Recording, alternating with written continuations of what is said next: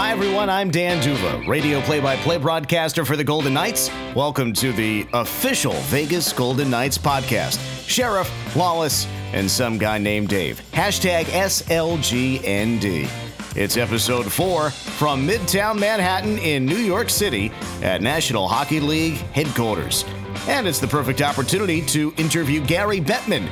We have an extended chat with the NHL commissioner. We ask about the process of getting Major League Hockey to Vegas, the Olympics, and the future of the league. You won't want to miss Gary Lawless's widget analogy. We've also got in-depth discussion of the Vegas Golden Knights' 6-1 homestand and the start of a 6-game road trip. How deep is the Golden Knights goaltending? Shea Theodore brought up from the American League. The quiz. Who's the best rookie goalie in NHL history? LeBron James or James Neal as Pennywise for Halloween? Plus, raise or fold, and our numbers crunching fact check. It's hashtag SLGND, Sheriff Lawless, and some guy named Dave. And now, here's Dave. All right, Dan Duba, thanks very much. The Sheriff Lawless and some guy named Dave podcast, hashtag SLGND. Dave Gosher, along with the Sheriff Shane Knighty and Gary Lawless. We took the show on the road, live from New York, in the NHL studios with our podcast. We normally do our podcast in our underwear or in our pajamas. That's and a thought. Here we're in suits. I'm cashing out right now. That thought, those are images I do not need running. Maybe we do them in our golf shorts and our shirts. Yeah. That's better. Let's, All right. Yes, flip-flops. But this is, I've even got a tie on today. No, well. Pico, our web producer, is here overlooking things. Yeah, taking up some space. But he's got a tie stick pin on. He's looking good. He's done. Sharp as always. He's young. He's got to look good. We are broadcasting from the NHL studios right here in Midtown Manhattan. And, of course, as always, our podcast brought to you by Foley Family Wine. Bill and Carol Foley have created the Foley Food and Wine Society to celebrate 3 of our greatest passions: world-class wines, exceptional cuisine, and outstanding destinations. And as a member of the society, you'll have access to their entire portfolio of properties around the globe. The Foley Food and Wine Society offers an exclusive opportunity to join like-minded individuals who seek to experience the finer things in life. And they look forward to hosting you during your next visit. Cheers. So, we are with you from Midtown Manhattan today on the hashtag SLGND podcast. The Vegas Golden Knights in the midst of their longest road trip of the season, 6 games over a 9-day period. Started it off, of course, a great homestand for the Golden Knights, and now hitting the road. But guys, this goaltending situation is bananas. So, 4 goalies already this year. We've all been around this game a little while. I don't ever recall, Sheriff, I mean, have you ever, teams you played on, teams you've observed, where you've got into 4 goaltenders in your first 10 or 11 games? Not in the first 10 or 11. So when I was in Atlanta, we went through a similar situation, and it's not a good situation. It's tough as a player to go through. I believe in Atlanta, I can't, my memory's not great, but we had Kari Lehtinen went down. He was the big goaltender. I remember we had Steve Shields come through. I believe we had Mike Dunham come through. We had some big names like Michael Garnett and Adam Burkle, famous goalies, around the league. Not even household names. So I think we were around 5 that year. Wow. And hard to believe, did not make playoffs. But yeah, that was it was a goaltending carousel. Could not stay healthy, and then just finding guys to come around. Adam Burkle went from the East Coast League that year to playing in the NHL, and it is a tough situation for players when you have that inconsistency in net and you have different guys, and you feel for them. You want to play well, but it's hard. I guess it gets mentally fatiguing as a player to see, a goaltender that's finally coming in. You're getting used to that, and then he goes down. And so this is a situation that hopefully you can get some health back quickly. But the opportunity for some young guys. Well, it's amazing, Gary, is that the record is still, they've gone through 4 goalies, and their record is still pretty they banked some points. Considering. Imagine well, that. what went through your minds last night? We saw the first shot, and it looked like Dance kind of got banged up on that one, and then very quickly there's a goal scored, and he's backed into the crease, and then he can't get up to kind of defend the shot. I don't think the injury had anything to do with the goal. He couldn't see the puck. Couldn't see the puck. So, but I'm like, come on, really? The 4th guy? And poor Mac's legacy, this was, you could just the ice had tilted already, and the Islanders were coming. 3 breakaways in the third. And then he has to come in, and it gets to 3-2 pretty quickly, and then the Knights, the Golden Knights, go into chase mode. Everybody is pinching. Everybody is taking chances. 3 breakaways. And John Tavares flying down on you on a one-on-one. That's what you want. That, I don't know if he's not the best in the world at it. Like, he was fantastic. Right now, he's the hottest player in the league. Yes, exactly. So, I said to Shane halfway through the third period, I said, I don't want to ask you this, but I have to. What happens if? Yeah.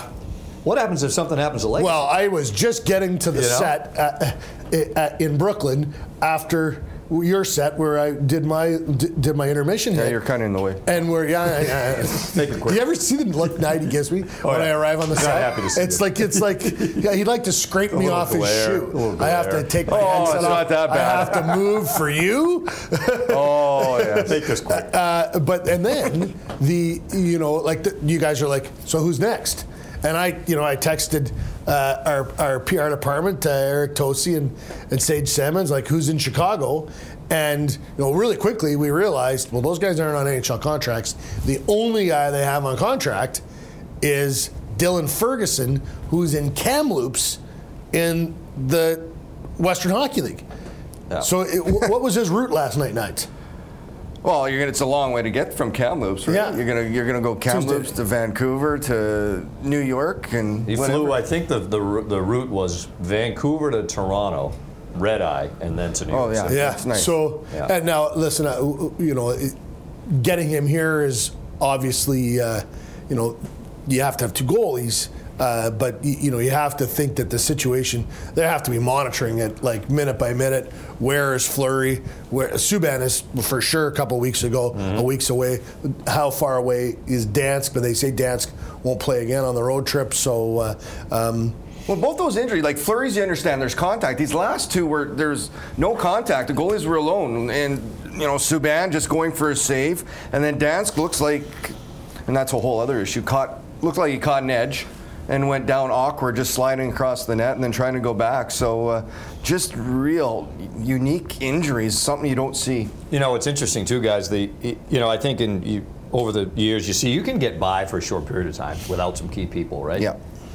But at some point, you've got to start to wonder, like, when does this maybe start to catch up a little bit? Fleury, you said Lawman's on the trip, hasn't resumed skating yet. I'm not sure when that's going to happen.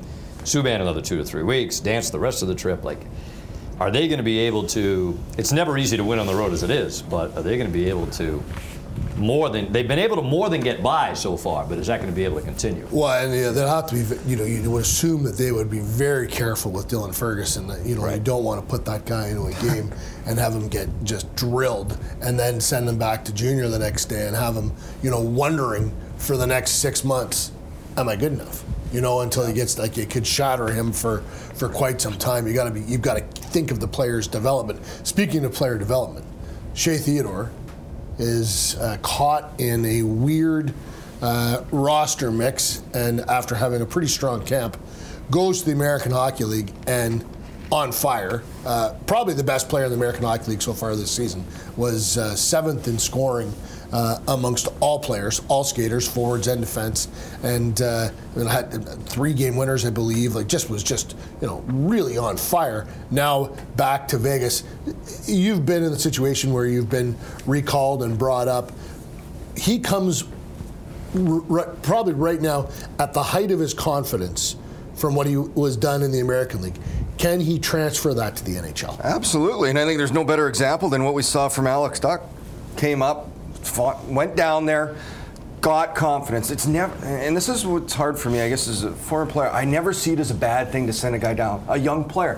What's wrong with developing? And yeah, Shea Theodore deserved to make the team right out of camp, without question. But numbers, everything, no problem going down. He handles it the right way. He goes down, 5 goals, 11 points, just outstanding numbers for a young defenseman. He's, as you mentioned, Gary, at the peak of confidence, which is one, if not the most important thing as a player and a team. If you can gain that confidence individually and team-wise, you're going to be very successful. So he comes up here, he's ready to go. He's feeling good about all parts of his game. He's a guy that this should be his last recall, I believe, but he handled it the right way. It's never a bad thing to develop. He's a guy that skates so well, moves the puck, You don't recognize how good he is. And this is an exit league now. And by that I mean, we were hearing it all the time. You have to have defensemen that can exit the zone. You either skate it, you move the puck. So it's that ability to go back and move out. It's about having that puck the least amount of time in your own end. And it's not the old school where, hey, I was great at breaking the puck out. I could put it off the glass easy. But that was the old school. Now you've got to turn that puck in transition. So you got to have guys that go back, heads up, make that quick play, and boom. And he's got a real good sense of how to move the puck, how to trap a couple of forecheckers. You got to read the forecheck and move the puck quickly. I think Alex Pietrangelo is one of, you go to any top defense, but he's really good at exiting the puck. So it's the type of game he's built for. I've been watching this, and I wanted to ask you about this. Recently, the Vegas Golden Knights, you see their defensemen making short plays where the puck will come back into the defensive zone, and the first guy that gets to the puck, he doesn't necessarily look to immediately grab it and lug it out or to make a quick pass up along the boards. He may just take his stick and lay it a little farther into the corner and then kind of hold off the forechecker and allow his D partner to grab that puck. And I saw Braden McNabb do this the other night. He made like a 3-foot pass to a forward. How did that ability to make that small play? Where do you develop that? How hard is it to make those little plays? Because they don't look easy to me. Well, there's two things. You got to be able to read the forecheck and understand where they're coming. So you pre-scout on a team. Every team's going to go through that. You're going to watch video. You're going to have an understanding of how they're going to come in on forecheck. The other is communication. You hear it all the time with your D partner. Your goaltenders are good at it. They can see a lot of the play. The goalies. So you're going back. When you go back for that puck, you have to read the pressure. They're coming, right on you, on the wall. Is your partner open? Do you have to take a hit sometimes on a dead puck in the corner that's not moving? It used to be go back, you just rim the puck around. Well, you don't see that much. You want to make plays. Where's the support of the centerman coming? There's a lot of things that go into it, and people just think, a lot of times, guy just went back, got rid of the puck. Well, there are people that chasing him down are going to hit him, try and level him through the boards, and there's another guy coming here, and it's all happening in seconds. But you develop that. You have to. That's why this league's so difficult to make, and why now defensemen have to have that ability. And I remember the player talking about McNabb. You got to take a hit in the corner. The willingness to take that, you either have to have a center or a defenseman right there for support for those quick little passes. The homestand was, we're sitting here in New York as part of this road trip, but the homestand, we got to reflect back on that a little bit. 6-1. I had fun. Yeah. We all had a great time. They won games. We talked about it a lot on our broadcast, Shane. A lot of different ways. I mean, they blew out Colorado to end it. Their power play was the difference in a couple of games. They got really good goaltending in some games too. But outside of the Detroit game, where it got away from them in the third period, you would be hard pressed to script it much better than that went for them in that 7-game period. Unbelievable. Yeah, unbelievable, magical, everything you could have asked for a start for an expansion team in a home building. They competed. So I think fans come, what do you want as a fan? You want your team to work. And that was very evident in all those games outside maybe that one period, but this is a league in which even the best teams have bad periods, bad games, and you have that through a span. But for them to play consistent hockey like they did, that, combined with the atmosphere that we saw started outside before the game, we got to be a part of and see. The fan march. It is just a phenomenal venue, and they're developing it to be, the best spot in the league, honestly. And we've talked about it. You put a building on the most entertaining street in the world. Pretty good marriage. Yeah, I got into a conversation with an assistant general manager with another club last night, and was asking me about the atmosphere and just sort of. And you start to explain what happens there. You get there a couple hours before the game, and there's you could go to the park. There's all these great places to sit there, and having the original 6 fans or the fans of the other teams there it's, a lot of people see that as a detriment. I don't. I don't To me, it's like soccer in Europe, where half the stands will be from one club and the other half will be from the other club, and the atmosphere between those fans before the games has been fantastic. All these people in Golden Knights jerseys, all these people in Chicago Blackhawks jerseys, and they're all hanging out and having a beer together and talking, and it's really neat. We're not even in the building yet. Then you go into the building, and the entertainment facet of the games have been out of this world and exciting, and the teams played well. But then the entertainment that is married to the game and is just really starting to get on its feet has been brilliant. So then you go and you watch the game, and then you walk out, and it's 10 o'clock. And you're in Las Vegas. Is there anywhere to go? Yeah. we haven't found anywhere. It's the same thing as pregame. Straight home. What's there to do after a game? I'll tell you Same what. thing as pregame, only we can have a beverage. And the Kerry Bubolz, president of the Vegas Golden Knights, has said a number of times, "Come early, stay late." Well, that is the Vegas Golden Knights game experience in a nutshell. Well, and your point, Lawman, about the amount of visiting fans, get used to it, right? Vegas was already a destination for people. So now you put an NHL team here, right? Well, why wouldn't you get used to why it? wouldn't you make get a used long to it. weekend or a 4-day trip and come to Vegas and see your team play the Golden Knights? Get used to it, except for at some point people will be like, "No, you can't have my tickets." Oh yeah, no, You know what I mean? And then it'll be people from Chicago will be like, "Hey, we want to go for the long weekend," but the Golden Knights are fighting for a playoff spot or whatever, Sure. and people are like, "Absolutely not. No, you keep your money. I'm going to the game. I'm putting on my Knights jersey and I'm going to the game. You watch it on TV." It's been awesome so far. It's been electric. It's not a bad thing to watch on TV. But, yeah, I heard it's pretty good. It's a heck of a broadcast. Shameless self-promotion plug. It's a heck of a broadcast if you put it on mute. then you can listen to Dan Duva. Fantastic. And you can tune in to that. what do they call those shades you wear when you're on British Airways and you're flying and you want to sleep? Just the the blackout. blackout perfect. shades. There you go. There you go. Mute and a blackout shade. Hey, so we're all sitting. good. Yeah. We're sitting here on the road, obviously. Before we get to segment number 2, this road trip, a couple of games in New York, and then Boston, Ottawa, Toronto, Montreal to follow. Kind of a mixed bag of teams they're playing, right? I mean, the Bruins have been off to a so-so start. Montreal has been not good. Ottawa, last check, had one regulation loss, but Toronto lost in San Jose and already. I saw that. I've been It's already waiting all over. for this to happen. Mike Babcock has been the genius in the NHL since he arrived in He Toronto. had the Jack Adams 6 games in. Well, he's woke up and all of a sudden he is not the parade route? not so hockey lost smart 3 in a anymore. row, and now it's it's a mess. Mike Babcock, the winner of the Stanley Cup, couple gold medals, doesn't know hockey anymore. sky is falling. Yeah. But different challenge for this team, obviously, Sheriff, right? Well, absolutely. All the great success they've had at home, now it's, see how this goes. Well, it's a here the next test, little while. right? First long Sure. road trip. And for these guys, it's nothing's come easy. I shouldn't say that, but at home, and they got on a roll. They're feeling good about their game. Come out, and it's tough, and you don't start the trip the way you want, and now it's a matter of turning around, because that can snowball. Just as it can snowball one way in a good way, it can do the absolute other.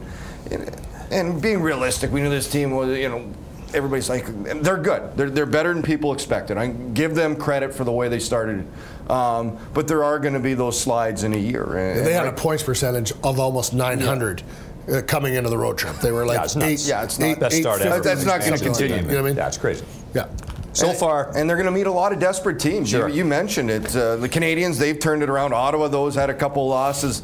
Alain Vigneault is a loss away from being fired, apparently. Supposedly. So, Yeah. That'll be interesting. We'll get to that one later in the show. But yeah, good test for this team coming up, this road trip continuing. But we are sitting here in New York today with the Sheriff Lawless and Some Guy Named Dave podcast. Reminder that later on in this podcast, the commissioner of the NHL, Gary Bettman, is going to stop by and join us for a little bit. But a reminder also as well, fans, that Golden Knights fans, don't fight for parking when you go to a Golden Knights game. Purchase your parking in advance through the Park mobile app and score your perfect spot at the preferred parking garages of the Vegas Golden Knights. Visit www.lasvegas.parkmobile.com to reserve your parking today. That's lasvegas.parkmobile.com. We're going to take a little spin here around the NHL. Time for the quiz.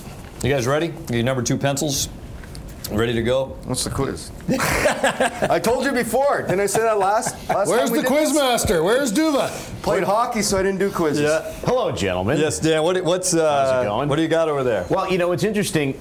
There has been talk about John Tavares, and we saw that the hat trick in Nashville, then a couple of goals against the Golden Knights. And if he were playing in any other city besides Brooklyn, what kind of a star he might be? He's probably undervalued because imagine if you were to plop him in Toronto or Detroit, etc. So, given that he's 27 years old and he's not only scoring quite often, but he's the captain of the team here, what might be his destination? They're talking about a major $12 million type of contract. What is his next step? Could he stay with the Islanders, or does he land someplace else? His next step is the New York Islanders. We talked about it the other night on the air, Dan. I can't imagine a scenario where they move him. Now, that being said, you talk to some people around that team, a lot of it's going to be tied to if they get a new building or not. It seems like this is not a long-term plan in Brooklyn, and we can get into that maybe a little bit later on in terms of, the Barclays Center. It's not a hockey building, but I guess there's 3 different proposals they're looking at in terms of a new building. The one out near the Belmont Racetrack is, I guess, the most attractive of the 3, but I just can't imagine they would let a player of his caliber walk freely. His deal's up at the end of the year, right? Right. So 2018, he becomes a free agent. Yeah. And, you talk about some other guys who maybe left money on the table. Let's face it, it's a salary cap era, and you might have a star who deserves a certain amount of money, but will that player be willing to take a little bit less, the so-called hometown discount, to allow the management to bring in other pieces so that the team can be successful? Because let's face it, outside of the run that the Islanders had a couple years ago, this is a club that won the 4 Stanley Cups in a row back, late 70s, early 80s, but they have not had the success you'd expect since Al Arbor was the coach over 20 years ago. Yeah. I agree with what Dave said. You lose John Tavares, you tell him the New York Islanders, my franchise is in serious trouble. Yeah. A lot of that, though, is going to have to do with how they finish this year off. And right now, that line with Anders Lee, Josh Bailey, and Jonathan Tavares is lights out. And, is that something he sees as his team going in the right direction? They've made some moves. Or can they take that next step? That plays a part in it. But I think the Islanders you cannot afford as a franchise, as an organization, to let this guy go. Keep an eye on the Philadelphia Flyers. Okay. They are an aggressive team in this fashion. The late Ed Snyder, this would have been a move he would have loved, and Nolan Patrick is a young centerman, and I think they would have the ability to make a few moves. What do they do with Drew? Move him out. To have John Tavares in a heartbeat. And he represents to me a true franchise centerman. Oh, yeah. Oh, yeah. And for sure. I don't think the Flyers have that at this point in time. And I think that this is a move that Ron Hextall could get his arms around, continue his development program, but make a massive splash. Real quick, Gary. Again, we talk about the contract running out for Tavares at the end of this year. Mm-hmm. What percentage chance is there that the Islanders could potentially move him to try to get something at the deadline? Any chance they try to do that? It will all depend on where they are in the stands. But if they do that and they're anywhere remotely close to being in the hunt, you have to wonder what that does to the long term. Very hard. So much for your new building. How do you sell a fan base? On a new building, right? For sure. So you know what's really? I'd love to think of the package, though. You're talking Drew, Patrick, what else? That's why I asked. My move for the Flyers is to get him for money only on July 1. Offseason. Gotcha. Big money. Let's switch to the other team in New York, since we are talking to you from New York, and that's the Rangers, off to a start that's surprisingly poor. You talked earlier about what's happening in Toronto. Can a talented head coach forget how to coach? Alain Vigneault on the hot seat. Is this crazy talk or smart talk? They've had horrendous starts to games. There was a note I was writing down recently about they've given up, I think, 8 goals in the first 5 minutes of games. So I don't know, and Sheriff, when I saw this topic, how much of that do you put on the coach? Zero. To me, it's got to be on the play. Like, if you're a player and you're not ready to go, that's on you. You shouldn't need a coach to come in. That would get old pretty quick if he had. Well, we're talking about a seasoned coach here who's had success. So I'm always going to put it on the players. But is this crazy talk? Absolutely not. No, not at all. It gets to a point, and right now you're hearing the scary things out of that Rangers room. Where the work ethic, embarrassing, unacceptable. When you start hearing that, well, what's the next move? And that's why coaches get fired. Coaches know how to coach. They do, especially Alain Vigneault. We're talking about a guy that's been around.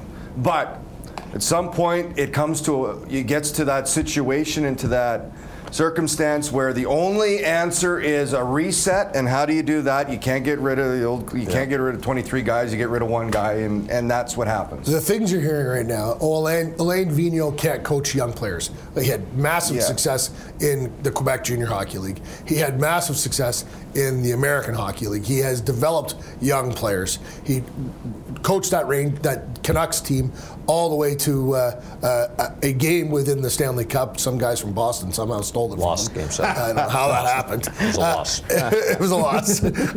And I hear what Shane is saying.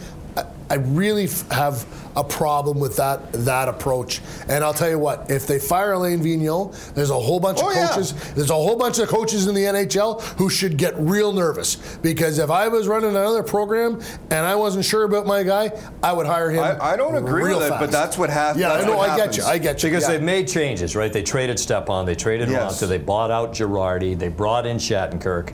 They've tried to change some of the mix. Yeah. And it's been horrendous. We were changing on the fly is so hard to do. We saw Doug Wilson pull off a remodel on the fly in San Jose, which has been really impressive and kept some of those big pieces. He did change coaches, but it's really hard to do. And I'm not sure the Rangers have got the right pieces. And to me, it's the players, not the coach. Look at the coaching staff. I know. Alain Vigneault, Lindy Ruff, and Scott Arniel.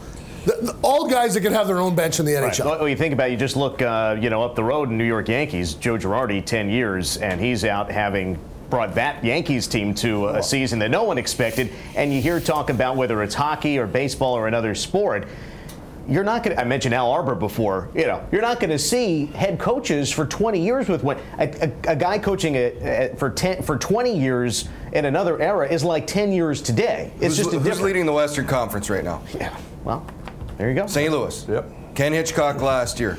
I called the game against Winnipeg. He got fired the next day. Mike Yeo takes over, and you tell me Mike Yeo, better coach Ken Hitchcock, but they needed. What about LA? Dallas for Hitchcock. In LA, there you go. Yeah. John LA, Stevens replaces Daryl Sutter, who has only got 2 Stanley Cups on his resume, and to me. So it's not about coaching. It's about it gets to a point where you have to reset everything. Right. Yeah. Right. And you also wonder, how much closer is Henrik Lundqvist to the end of the line there? And that's where we talk about goaltenders. Exactly. I need to remind you of something right now, because I have been absolutely dominant in the quiz. I don't want you to forget this at the end of the show. What have you been dominant when you're doing your notes. All right. You have to remember from the early stages as well. I'm not saying I could be bought, but I definitely am listening. I don't remember what you said. We were talking about Lundqvist, and now we've also been talking about the Golden Knights goaltending situation. And given that 4 goalies are in, Dylan Ferguson is up next. Who is the best rookie goaltender that the NHL has ever seen? You've got some options. There's a lot of options. The one that gets under my skin the most is Ken Dryden. Because, you would know why, Dan. The Boston Bruins had a wagon in 1970-71. They won it in 70. That's right. They won it in 72, and something went horribly wrong in 71. And it was this kid that came out of Cornell and then played a handful of games. He played in the minor, played in the American Hockey League for Nova Scotia maybe back then, and played a handful of games in the NHL. And the Bruins got beaten 7 games by Montreal. So he was one of those guys that won the Conn Smythe and then won the Calder the next year. That's hard to do. Which is ridiculous. But I would say the one that jumped off the page at me, Ron Hextall, as a rookie. That was the year 86-87. They lost Edmonton in 7 games. He's one of the few guys that's ever won the Conn Smythe on a losing team. had 104 penalty minutes his rookie year. How many goalies? He had 104 What's penalty going minutes on? in Game 7 of the Canadian series when he chased Chelios down That's the right. ice. How many What sticks is did he break going over the on? crossbar that year? Did we figure that No, out? I don't Was there know. a tally? I think that was There's only one better, Billy Smith. the next year. Who are you he going scored. with? I go with Dryden just All right. because he came out of nowhere. Didn't have a full season, came out of nowhere. And Go won. ahead. Bill Durnan played every minute of every game in the 43-44 season. His goals against average was 82 points better than second place, 21 more wins than any other goalie, won the Vezina, and won the Stanley Cup. That's great. Nah, and you know it's what? nice. And just taking into account on this quiz, I think it would be valuable if we actually watched these players. Dave referenced something. I'm pretty sure Gary wasn't around for Bill Durnan, but that's all right. I know Gary's the oldest. He's the oldest here, but I'm pretty sure he wasn't around in 43, Last 44. So I know he's a writer and he goes off Last stories. week you wanted me to do the homework. This week I did it. And now you're chastising Well, he me is, for and I that. don't like any of this homework. You can't win. To me, I look at this, and there's one guy that if I'm going to have one rookie goaltender, where's Martin Brodeur? Who Tell put us this about it. list Who together? put this list together? You're talking to the guy who grew up a Devils fan, Yeah, so you're not going to have an argument you from know, me. and I'm trying to maybe win it for you, but Brodeur in the 93-94 season and a Hall of Fame, and you know, if I got one rook, I just think he was outstanding. Did score on him. He scored on Yeah, it. I scored on him. Tell us about that. It took me 3 shots to get 1 goal. I remember I pitched in. I think it was 4-on-4. I don't know why I was on the ice. It must have been a late change. I was in New Jersey, and I think it was the game-winning goal. I scored on him twice. So this, I was with Ottawa. What does it First say time that you I can scored. remember all your So I came goals down. I remember I in shot once. I got Technicolor? the puck came back to me. I got it again. I think I got it again behind the goal line, and somehow I banked it in off his stick. Then I scored Wow. again in him in Atlanta. So yeah, Did you Marty save the Brodeur. puck? But there's some other big names. Where's Jim Carey? Wasn't he a great rookie goaltender? Yes. Jim Carey. And here's one Ace for Dave Ventura. Gosher. Yes. What about Andrew Raycroft? Yeah, he was really good that rookie year. I will say I things, saw John things, Ferguson Jr. things last fell night. apart in the Don't bring playoffs that a little name bit. up in They- front Don't of bring up Fergie. the Andrew Raycroft. Philip, yeah, he had a really Ace Ventura won the Calder. and Andrew Raycroft. And then they lost to Montreal in Yes. 7 that year. Yeah. kinda Since we went off talked the Devils, we'll throw in Chico Resch as well. Yeah. Yeah, Chico. We'll get to see Chico with the Devils broadcast team, but him with the Islanders 75-76 and the Calder Trophy there. But lots of good contestants. Who knows if perhaps one of the goalies who've made their NHL debut for the Golden Knights might be in the conversation come the end of this year. Time will tell. Let's pivot to some non-hockey stuff. Halloween has arrived, and we see some wonderful costumes. I have to say that I did like the original It, Stephen King's It, but the Pennywise from James Neal was very impressive. LeBron had it as well. Guys, who did you like? Well, James Neal, I just saw the pictures the next day, but I asked him about it. And so the Golden Knights had their party at a facility in Vegas called Topgolf. And he went there, he got there quite early. I think his makeup got done early in the afternoon. He was in makeup all day, got a little tired of sitting around at home.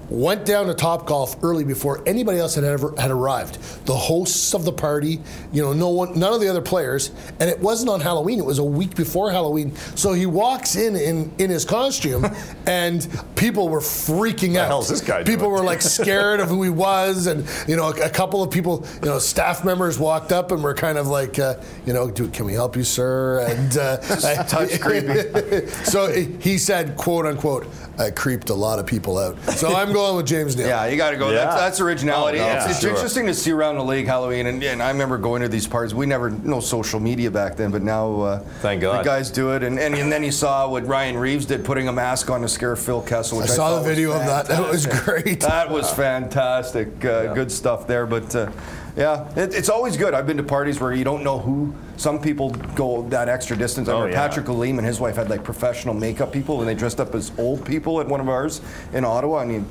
spent all day. Who is that? He had no idea, and they wouldn't let on for at least 30 minutes. So, good job by James Neal Yeah, I like there the to people kind that of kinda- add a little more to the costume, Yeah. some personality. Yeah, it takes that's some work. Like all day in the makeup chair. It's like Nige before a telecast.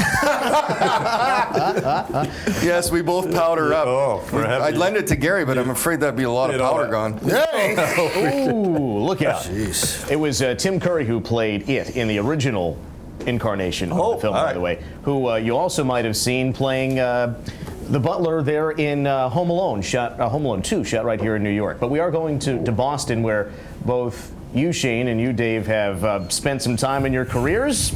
So when we think about the bigger impact on the Bruins' legacy, who's had a bigger part of it, Shane or Dave? Oh, Shane, without question.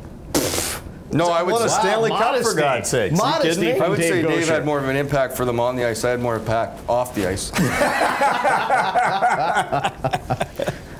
Well, This would be a, I would be the deciding factor here. Okay, what do you Oh, there you go. Here Because we I go. knew you were This both is your gonna- chance to win the quiz. I Right knew here. you were both going to vote for one another. And Is there a key to the city ceremony set up? I think Dave Gosher already had my return in 2011 as a broadcaster and held a scrum as a broadcaster in the Boston Room. Now I remember could shine my shoes and do a write-in vote for our boss Eric Tosi, who also spent Yeah, you know what? spent a decade there. So there's the quiz winner right there. I think that's the way I'm going to go with it, because the biggest impact was Toast was able to lure Gosher away from the Bruins. Oh, wow. And Nighty had the Bruin connections, et cetera, and Tosi is responsible for Nighty All as right, well. give him the So quiz. It's amazing. I'm going with Toast. Amazing what a Guess who million gets the bucks. day off tomorrow? What a million bucks. So there you go. Perfect. Day off in Beantown. Wow. I can't. So Toast gets the vote. Here come the Golden incredible. Knights. Well, so much for us. I think we're equal. Yeah, sure. Well, there you have it, Dave. That's the quiz. I'll tally up the votes, and we'll check back with segment 4 in Razor Full. Yeah, get your calculator out, but Lawman's already severely influenced. I don't know. The process. Bill Durham, like 1942-43, you're picking a goalie from there. Yeah, that guy- Hey, he probably deserves it. I just never had a chance to watch him. No, me either. My dad told me about him. Oh, there you go. Big Habs fan, my Yeah. pop. Okay. Perfect. Well, the Sheriff Lawless and Some Guy Named Dave podcast from New York City's #SLGND, and NHL Commissioner Gary Bettman's going to join us coming up next. Now a breakaway. Here's David Perron all by himself. The righty down the middle. Fakes. Backhand score. David Perron. 1-0 Vegas. What a move to the backhand. Perron gets the first goal on Nevada Day. He tucks it over the blocker of Varlamov. The righty's backhander makes it 1-0 Golden Knights with 11:10 to go in the second period. Time now for our guest of the day on #SLGND, and it's brought to you by Rock Creek Cattle Company. And it's a hidden gem located in the heart of Montana. This working cattle ranch sits on 28,000 acres of land and has a little something for everyone, including a world-class golf course, fly fishing, hunting, horseback riding, and lots more. Escape the bright lights and discover Big Sky, Montana. Exclusive memberships and real estate opportunities are available now. Check it out at rockcreekcattlecompany.com. Here we are in New York City, and look who's joining us. NHL Commissioner Gary Bettman. I want to go to Whitefish, Montana. That Me too. sounded awesome. Ask Gary Lawless about his fishing Well, so expedition there. if you went to Rock Creek, would you do skeet shooting, golfing, fly fishing, or hang by the pool? What would be your All of it. There you go. Do all of it. Well, you right? know, no Bill- time to sleep. That many activities. That sounds awesome. You know Bill Foley, so you can probably arrange it. Well, I understand. Send him a text. The problem We can hook you is up. the problem is the time. Yeah. But that's okay. It sounds great. How are you guys? Good. How you doing? I'm doing great. Nice to have you in the Big Apple. Well, thanks for having us. Vegas, obviously, we're here because of the Golden Knights. Really shocking. Yeah, we figured we'd tag along. But I'm curious, Gary, to get obviously, Bill Foley and this whole initiative to be the first ever major sports franchise in Vegas. Do you remember your original thoughts when it was presented to you of putting a team in Vegas for the first time? Well, obviously, it was a process that ultimately led to the franchise that's known as the Golden Knights. But over the years, we had a number of inquiries, even some forays that were more than inquiries, where people were expressing interest in putting a professional sports team in Las Vegas, and were focused on a hockey team. But the issue was always an arena. And ultimately, the combination of AEG and MGM came together, and actually, despite some speculation and even some skepticism, it became a reality. And as it was coming out of the ground, Bill Foley was making it clear to us that he was committed to owning a hockey team and that he was passionate about the notion of putting a hockey team in Las Vegas and having the first professional sports team in Las Vegas, and he was very excited about the notion of creating a team from scratch, making it a part of the community from day one, having fans relate to the very birth of a franchise, whether or not it was picking out a name, seeing the first uniforms, or going through the first roster creation with an expansion draft. And the more we learned, the more we understood that the arena was going to be a first-class state-of-the-art arena, that Bill had not just the smarts and the passion, but also had the wherewithal to own a franchise and be a partner in the NHL. And then we went about the task of learning more about Las Vegas, and the season ticket drive that Bill Foley conducted was designed to convince us and perhaps him that there was going to be a fan base in Las Vegas, that this wasn't going to be a franchise that was dependent upon big corporations, most notably the casinos, or tourism, that there were people in Las Vegas who wanted to have a team of their very own. The Golden Knights are 8-2. Are you getting calls from general managers or other owners saying you made the rules too good? Not yet. But if this keeps up, I'm expecting some. I'm going to turn your phone off. This isn't a surprise to us. We wanted to bring in an expansion team in better competitive shape than any prior expansion team. So we made the draft rules in a way that would afford the Golden Knights to have that opportunity. Do I think they're going to finish the season at the current pace? While I don't prognosticate the results of games or who's going to make the playoffs, we believe that it would be good if this was a team that could be competitive throughout most of the regular season. And based on the start, I think it looks like that's going to be the case. And for that start, you've seen a lot of new teams come in your time. Could you script it anything better than winning 6 or 7 of a homestand for a new expansion team in their very first year? Well, two things. One, the schedule was designed to get the players comfortable at home, which was good with the extended homestand, but also, and we haven't discussed it, I don't even know how you, quantify isn't the right word, how you deal with the connection that the team has developed with the community in light of the horrible tragedy that happened just before the first home game. Having been at the first home game, having been in Las Vegas, and feeling the emotion that was going on that week in the city, and understanding that the players were in the community, and this was a new home for all of them, that they were in the community with first responders, going to hospitals, the bonding and the emotion that has taken place between this team and the community is probably unprecedented, because it has been absolutely tragic circumstances, but this shows exactly what a team can do for a community in terms of unity, bringing people together, and healing. Expansion draft rules have always been almost punitive. Hey, you're new to the club, you got to pay your dues. When did the light go on for you and the governors that, well, it might be a good idea to actually allow them to win some games so they could be a strong franchise right from the beginning? When did you come to that realization, or did you have to bring some horses to the water and get them to drink? I think we've always had that realization. It's not that a light went on. When you have prior expansion experiences, you see what the results are based on the rules. And as we calibrated the formation of this team, we understood what it would take for the team to be competitive.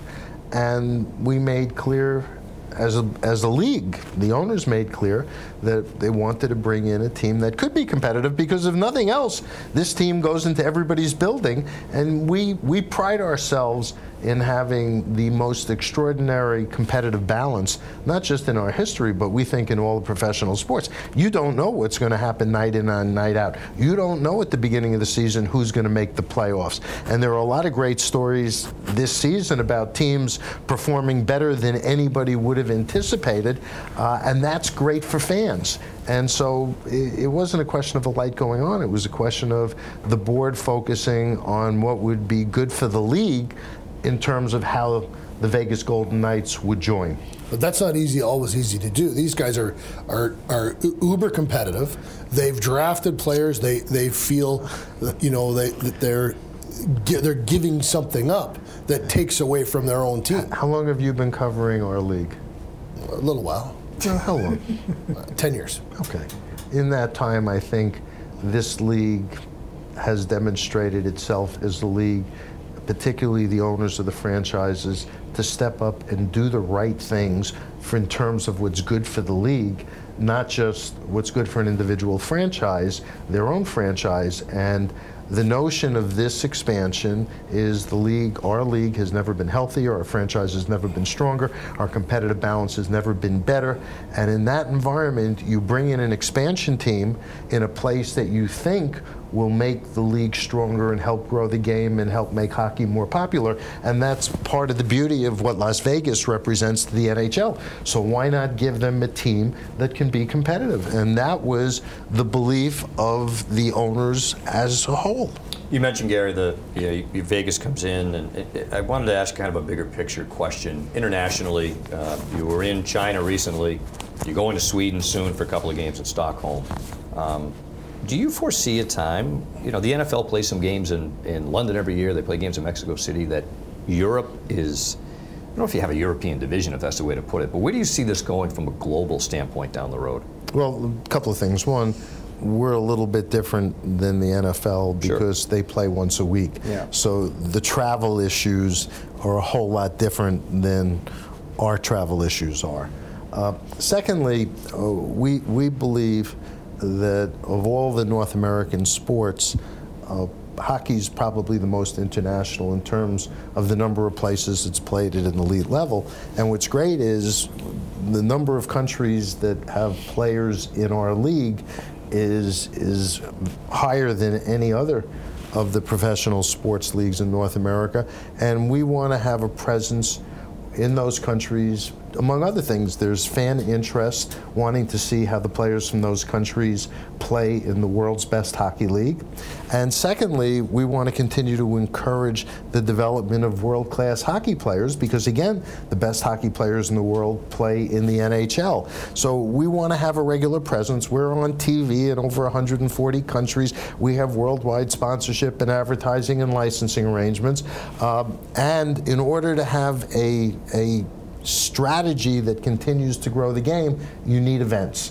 You need exhibition games against local teams, you need preseason games, and you need regular season games and other events such as a World Cup or what we've called our Ryder Cup is yet to be defined.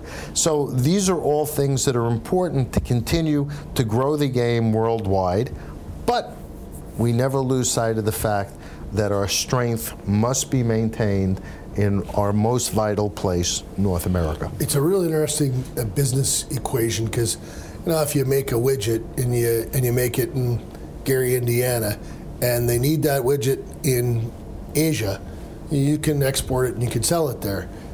It's a different thing when if you want people in Asia to watch your games, buy your jerseys, and really get involved with your sport. How do you do that? How do you bridge that gap? Well, not to quibble with your widget analogy. If you're exporting widgets to China, but nobody's ever seen a widget before, you've got to introduce widgets to the marketplace. You've got to educate people as to what a widget is, why a widget's important, and why you make the best widgets. Well, we're doing the same thing. Well, and by bringing games, as we just did to Shanghai and Beijing, people had a taste of hockey, and the reception was terrific. You're not quibbling with me. That's what I wanted to get. That's what I'm interested in. What is the strategy? How do you achieve that? You need to have a regular presence where people can count on seeing more and more and more of what you are. You need to have a regular presence so that advertisers and sponsors and people who want to promote your game can work with you. We're working with the school system in Beijing, for example. We're working with the sports ministry of China, all in an effort to build a presence for our game and to introduce more and more people to it. The Minister of Sport for China told me that, especially with the 2022 Winter Olympic Games coming to Beijing, there's a priority to get more and more people involved in winter sports. I think the number they threw around was 300 million people, principally involved in hockey. So you brought it up. Does it not make sense that you play in those Olympic Games? Not necessarily. I mean, all the discussions that we had, particularly discussions I had when I was in China, people are interested in growing the game. This isn't about 2 weeks, 4 or 5 years from now. This is about a long-term presence. The Olympics present very difficult challenges for the NHL in terms of how disruptive it is for the season. We would run out of time if you make me go through the litany of reasons that it's an issue or a problem. But at the end of the day, it's having a regular presence. The Olympics, where frankly the NHL is invisible, is not the priority. Whether or not it makes sense to go to Beijing is something we don't have to focus on for a while. Beijing for the Olympics. For sure. And it's actually, and you know this, I've written about this a number of times. I understand all the business reasons for not going. It's not just business reasons. It's competitive reasons. Yep. It's what it does to our competition, to our season. Again, I understand all of that. But I got to make sure our listeners understand it. Great. Perfect. Excellent. That's why you're here. You have had a great association with the Olympics, and you've watched some great hockey, and people forget that you championed this. Yeah. You bringing the NHL players to the Olympics was your idea. Thank you. It's fallen off the tracks, for a combination of reasons, which the Players Association and the NHL, a lot of people are involved in that decision. The International Olympic Committee, the International Ice Hockey Federation, the various national federations. It's a very complicated issue, but in the final analysis, it was clear that our presence was not valued in any meaningful way, and so it made no sense to continue disrupting our season. Is it going to be strange for you as a hockey fan to not have your players there? I remember what the Olympics were like before NHL players were there. There will be a terrific hockey tournament, okay? It won't be the NHL players, but then again, other than the skill level, people didn't know it was NHL players for the most part anyway. Unless you were a hardcore NHL fan, you didn't know that those were NHL players because basically nobody told you, and we weren't allowed to promote the fact that our players were there. So all it resulted in, and this is one of the many reasons, was we disappeared for 3 weeks at the most important time, other than the playoffs, of our season, the beginning of the stretch run. Hey, last one for you guys. You look forward. What are the biggest challenges, do you think, as you look ahead, if you had a crystal ball for the league, as you continue to try to grow, and you're at 31 teams now, the international picture? What do you think about the most as challenges as you move forward? Well, there are 2 tracks that we focus on a macro basis every day. The first is we're monitoring and watching every game every night. We're looking for trends. We're looking at player safety issues. We want to make sure that the game, what gets played on the ice every night, is exciting, compelling, entertaining, competitive, and as safe as possible for a physical game. And that's something that requires our attention, our focus every day, something we discuss regularly with the managers, with the governors, and again, we have hockey operations watching, screening every game, Department of Player Safety doing the same, and so what our game is defines everything else that we do.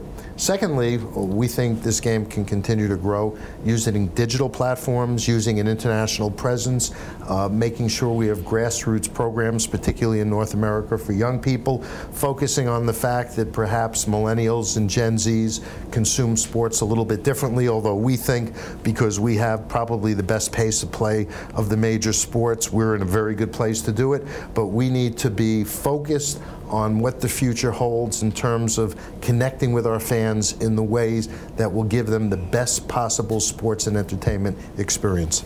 Well, we appreciate you letting us in your offices here, Gary, the NHL offices.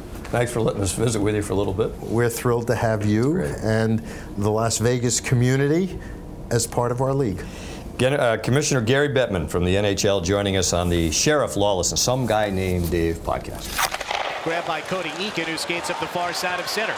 The lefty enters the zone with Perron down the wall, feeds Eakin, he shoots wide, rebound, score! Cody Eakin makes it 3-0 Golden Knights with 4:27 to go in the second period. Perron, Eakin, and Neal. The Sheriff Lawless and Some Guy Named Dave podcast continuing from New York City this week, hashtag SLGND. And a reminder that if you're looking to add to your Vegas Golden Knights wardrobe, stop by the Armory, the official team store of the Golden Knights at T-Mobile Arena today and get the latest gear, all the best gear, and the hottest jersey in sports. The Armory entrance is accessed right through Toshiba Plaza in front of T-Mobile Arena. Coming to you from the NHL headquarters in Midtown Manhattan this week. All right, time now for Raise or Fold. We got 4 quick topics here, fellas. Ready to go? We're on the East Coast road trip for the most part here. Raise or Fold, Sheriff, on the East Coast weather. You've lived in a lot of different places over your lengthy career.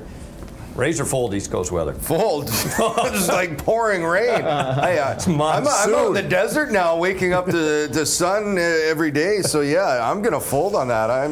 I'll look forward to getting back to the Vegas sunshine. Yep. Lawman? Fold, absolutely. And, forget it. I have to say, I grew up in Southern Ontario, like close to Toronto, and enjoyed the 4 seasons, et cetera, but I've been freezing since we got here. It's cold. Put on a jacket. I've gotten soft. There we go. Dan. We're gonna have a raise. Raising. You've got from the swamps in Jersey. Here he comes. Dula would You're raise talking on New York traffic. You're talking about somebody who's been in peach. Syracuse the last 5 years and spent Where years is in that? college there nice too. spot. So Syracuse, but if we're just talking especially the New York metro area, the seasons, it does feel like Halloween a little bit here. Now, you check back with me on January 15th, and there's a blizzard. I might have another thought about it, but I do enjoy the season. So I think that there is something special about this climate, and so let's go with Rays. I fold on it for the exception of the summertime. The rest of it, you can have it. I'll tell you what, I folded on it when 2.5 years ago, there was 9 feet of snow in Boston in 3 weeks. So that's when I officially decided to fold. We're going to be in Winnipeg in a couple of weeks, and he's complaining about Syracuse. Oh, forget it. Shane and I have spent some time in. I'll take Winnipeg over Syracuse. In the middle of the prairie, so no, I'm sticking with my fold. Absolutely. So we're going to. So I folded it with the exception of summer. You're raising Duva, which is mind-boggling. Somebody's Sheriff gotta and be the different. lawman are folding. Adapt. Appropriately so. They're Yeah, folding. come on. We were recently at the Barclays Center in Brooklyn. Mm-hmm. Raise or fold on the Barclays Center? Lawman, let's go to you. Fold. Great neighborhood. I loved Brooklyn. It was really cool to go and experience it. But the barn is it's not a National Hockey League rink. Fold. Fold. It's not even close to set up for a hockey game. No, I'll have to fold as well. It's fun to talk to some of the Islanders fans, but we know that the Islanders fans are on the island. So not only the building itself, I think that if you have that strong fan base in one place and the arena in the other, that just is a detractor as well. They don't do morning skates over there because most of the players live over there. You need a helicopter to get over there in the morning drive traffic. So yeah, it's a 4 folds. The scoreboard off-center ice, obstructed view seats at the end of the rink. Like, what are we doing? You know what I mean? 4 folds. Tyler Pico, is that a fold or is that a tell me I'm number 1? What do you? Okay. The Devils, speaking of the tri-state area, Dave, we got to start with you here, Dupes, because you're Jersey roots. A disclaimer in there? Yeah, well, just off to a terrific start. Yeah. Did you raising or folding on the Devils? Given the other difficulties in the division, I'm going to raise on the Devils. And I'm surprised that I'll say that because of this Devils team, not only the jersey, but everything is different. This is not Lou Lamoriello's Devils any longer. There are so few pieces, not only from players, but staff and so forth, scouts, Vince Williams and David Conte, scouts who are now with the Golden Knights organization, who had been there with the Devils. So it's different, but that doesn't mean it can't succeed.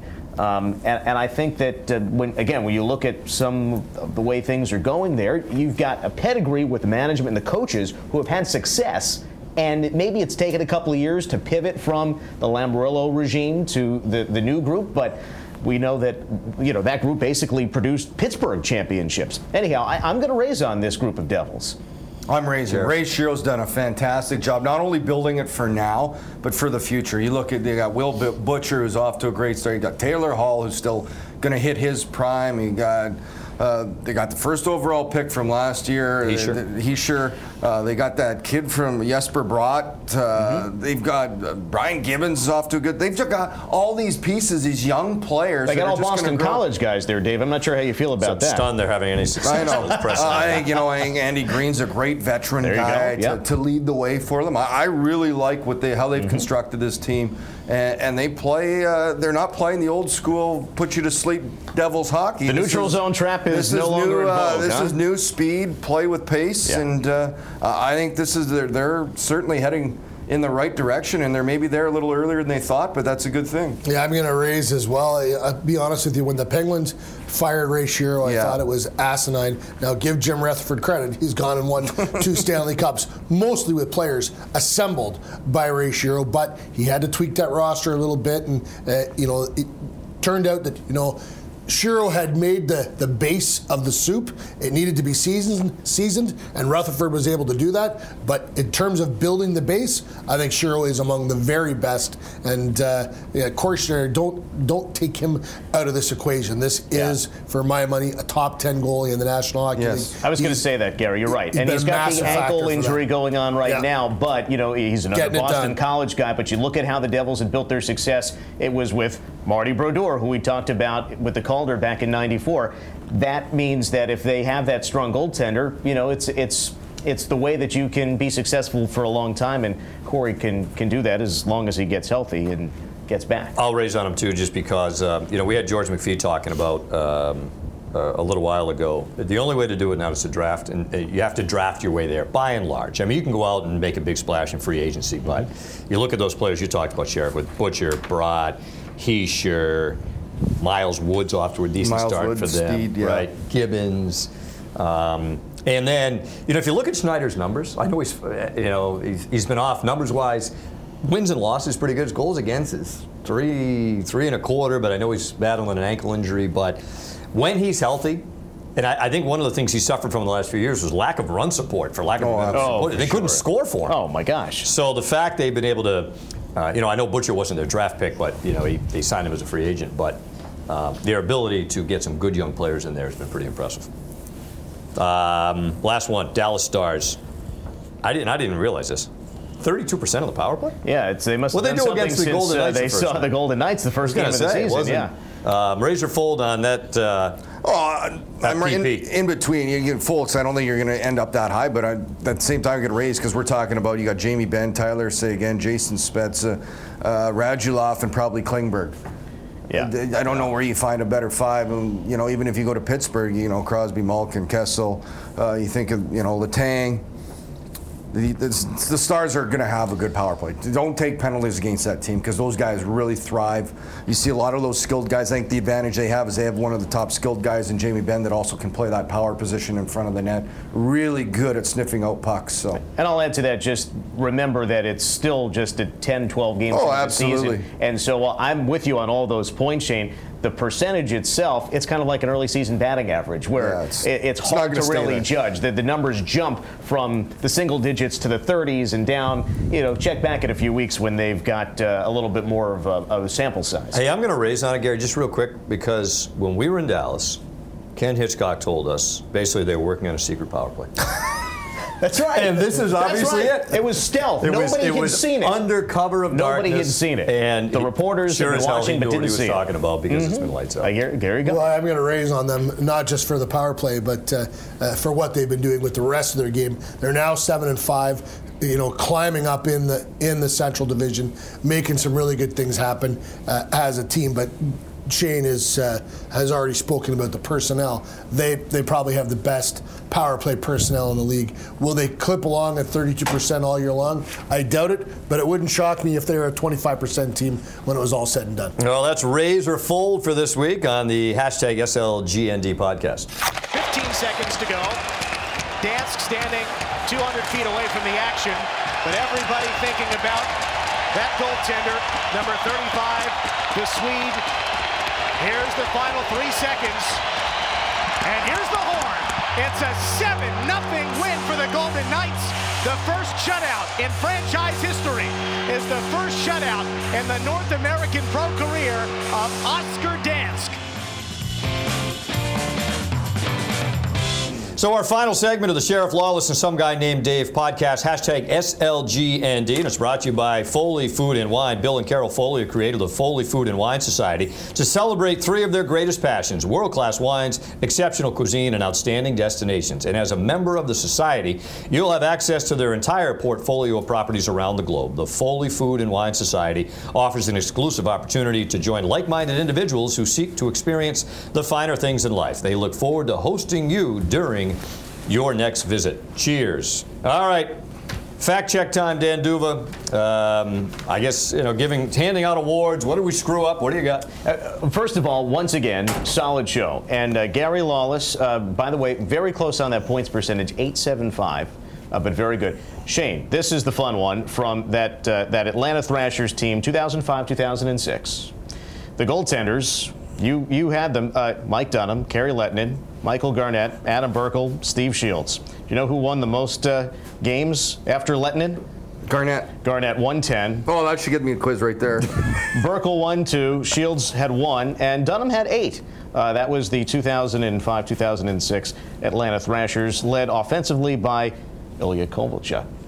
There you go. Oh. So, but nicely done, guys. That was about it. I thought you covered everything quite well today. Well, are we supposed to have a first star or anything in this? Now, well, we can pivot to that if I vote Eric Tosi. I'm just following Gary's lines. Well, I'm not sure that he's on my list. Without a way to contribute directly, I'm not sure. But I think that because Gary made that suggestion, and here's why Gary's going to win today. You're jumping on board. Ready? Influence. This is why Gary's going to win, and it's not because of a particular argument or a particular memory, because you all had some great recall and some suggestions. The suggestions is what wins it for Gary. We talked about Tavares, and we talked about how we would think Islanders. Not only did Gary suggest the possibility of someplace else for Tavares, he had a very specific prognostication and destination for Tavares. And that sort of creativity and vision, that is what wins it today for Gary Lawless. This is incredible. Beautiful. I can't wait till next year when he's back with the Islanders. We can revisit this. I didn't say Gary was going to be right. He doesn't know what he's talking about. I could have threw a team out there. But you didn't. But he sold me on it. No, he sold you on it. He tried. Dan, you don't have to explain. You're the teacher. Mark the test. All right, is that all you got, Dan? Hand them out to the students. That's what I've got. Gauche is 0-4. Yeah, evidently. No, I think we're good. It was compelling. That's what it was. That was. We should have it should be like the star of the game, but we got to get us, No, it's supposed to be the first. Le premier étoile. Guinness star of the game. Or maybe I'll just rank you guys. A lot of times first star. Gary was the first star today. I'd have to think more about who was number 2. Let's just go with 1. We don't have enough time for that. All right, good stuff, boys. All right, Dan, thanks very much. And thanks for everyone for tuning in. The Sheriff Lawless and Some Guy Named Dave podcast, hashtag SLGND, coming to you from New York City today. We'll talk to you again soon.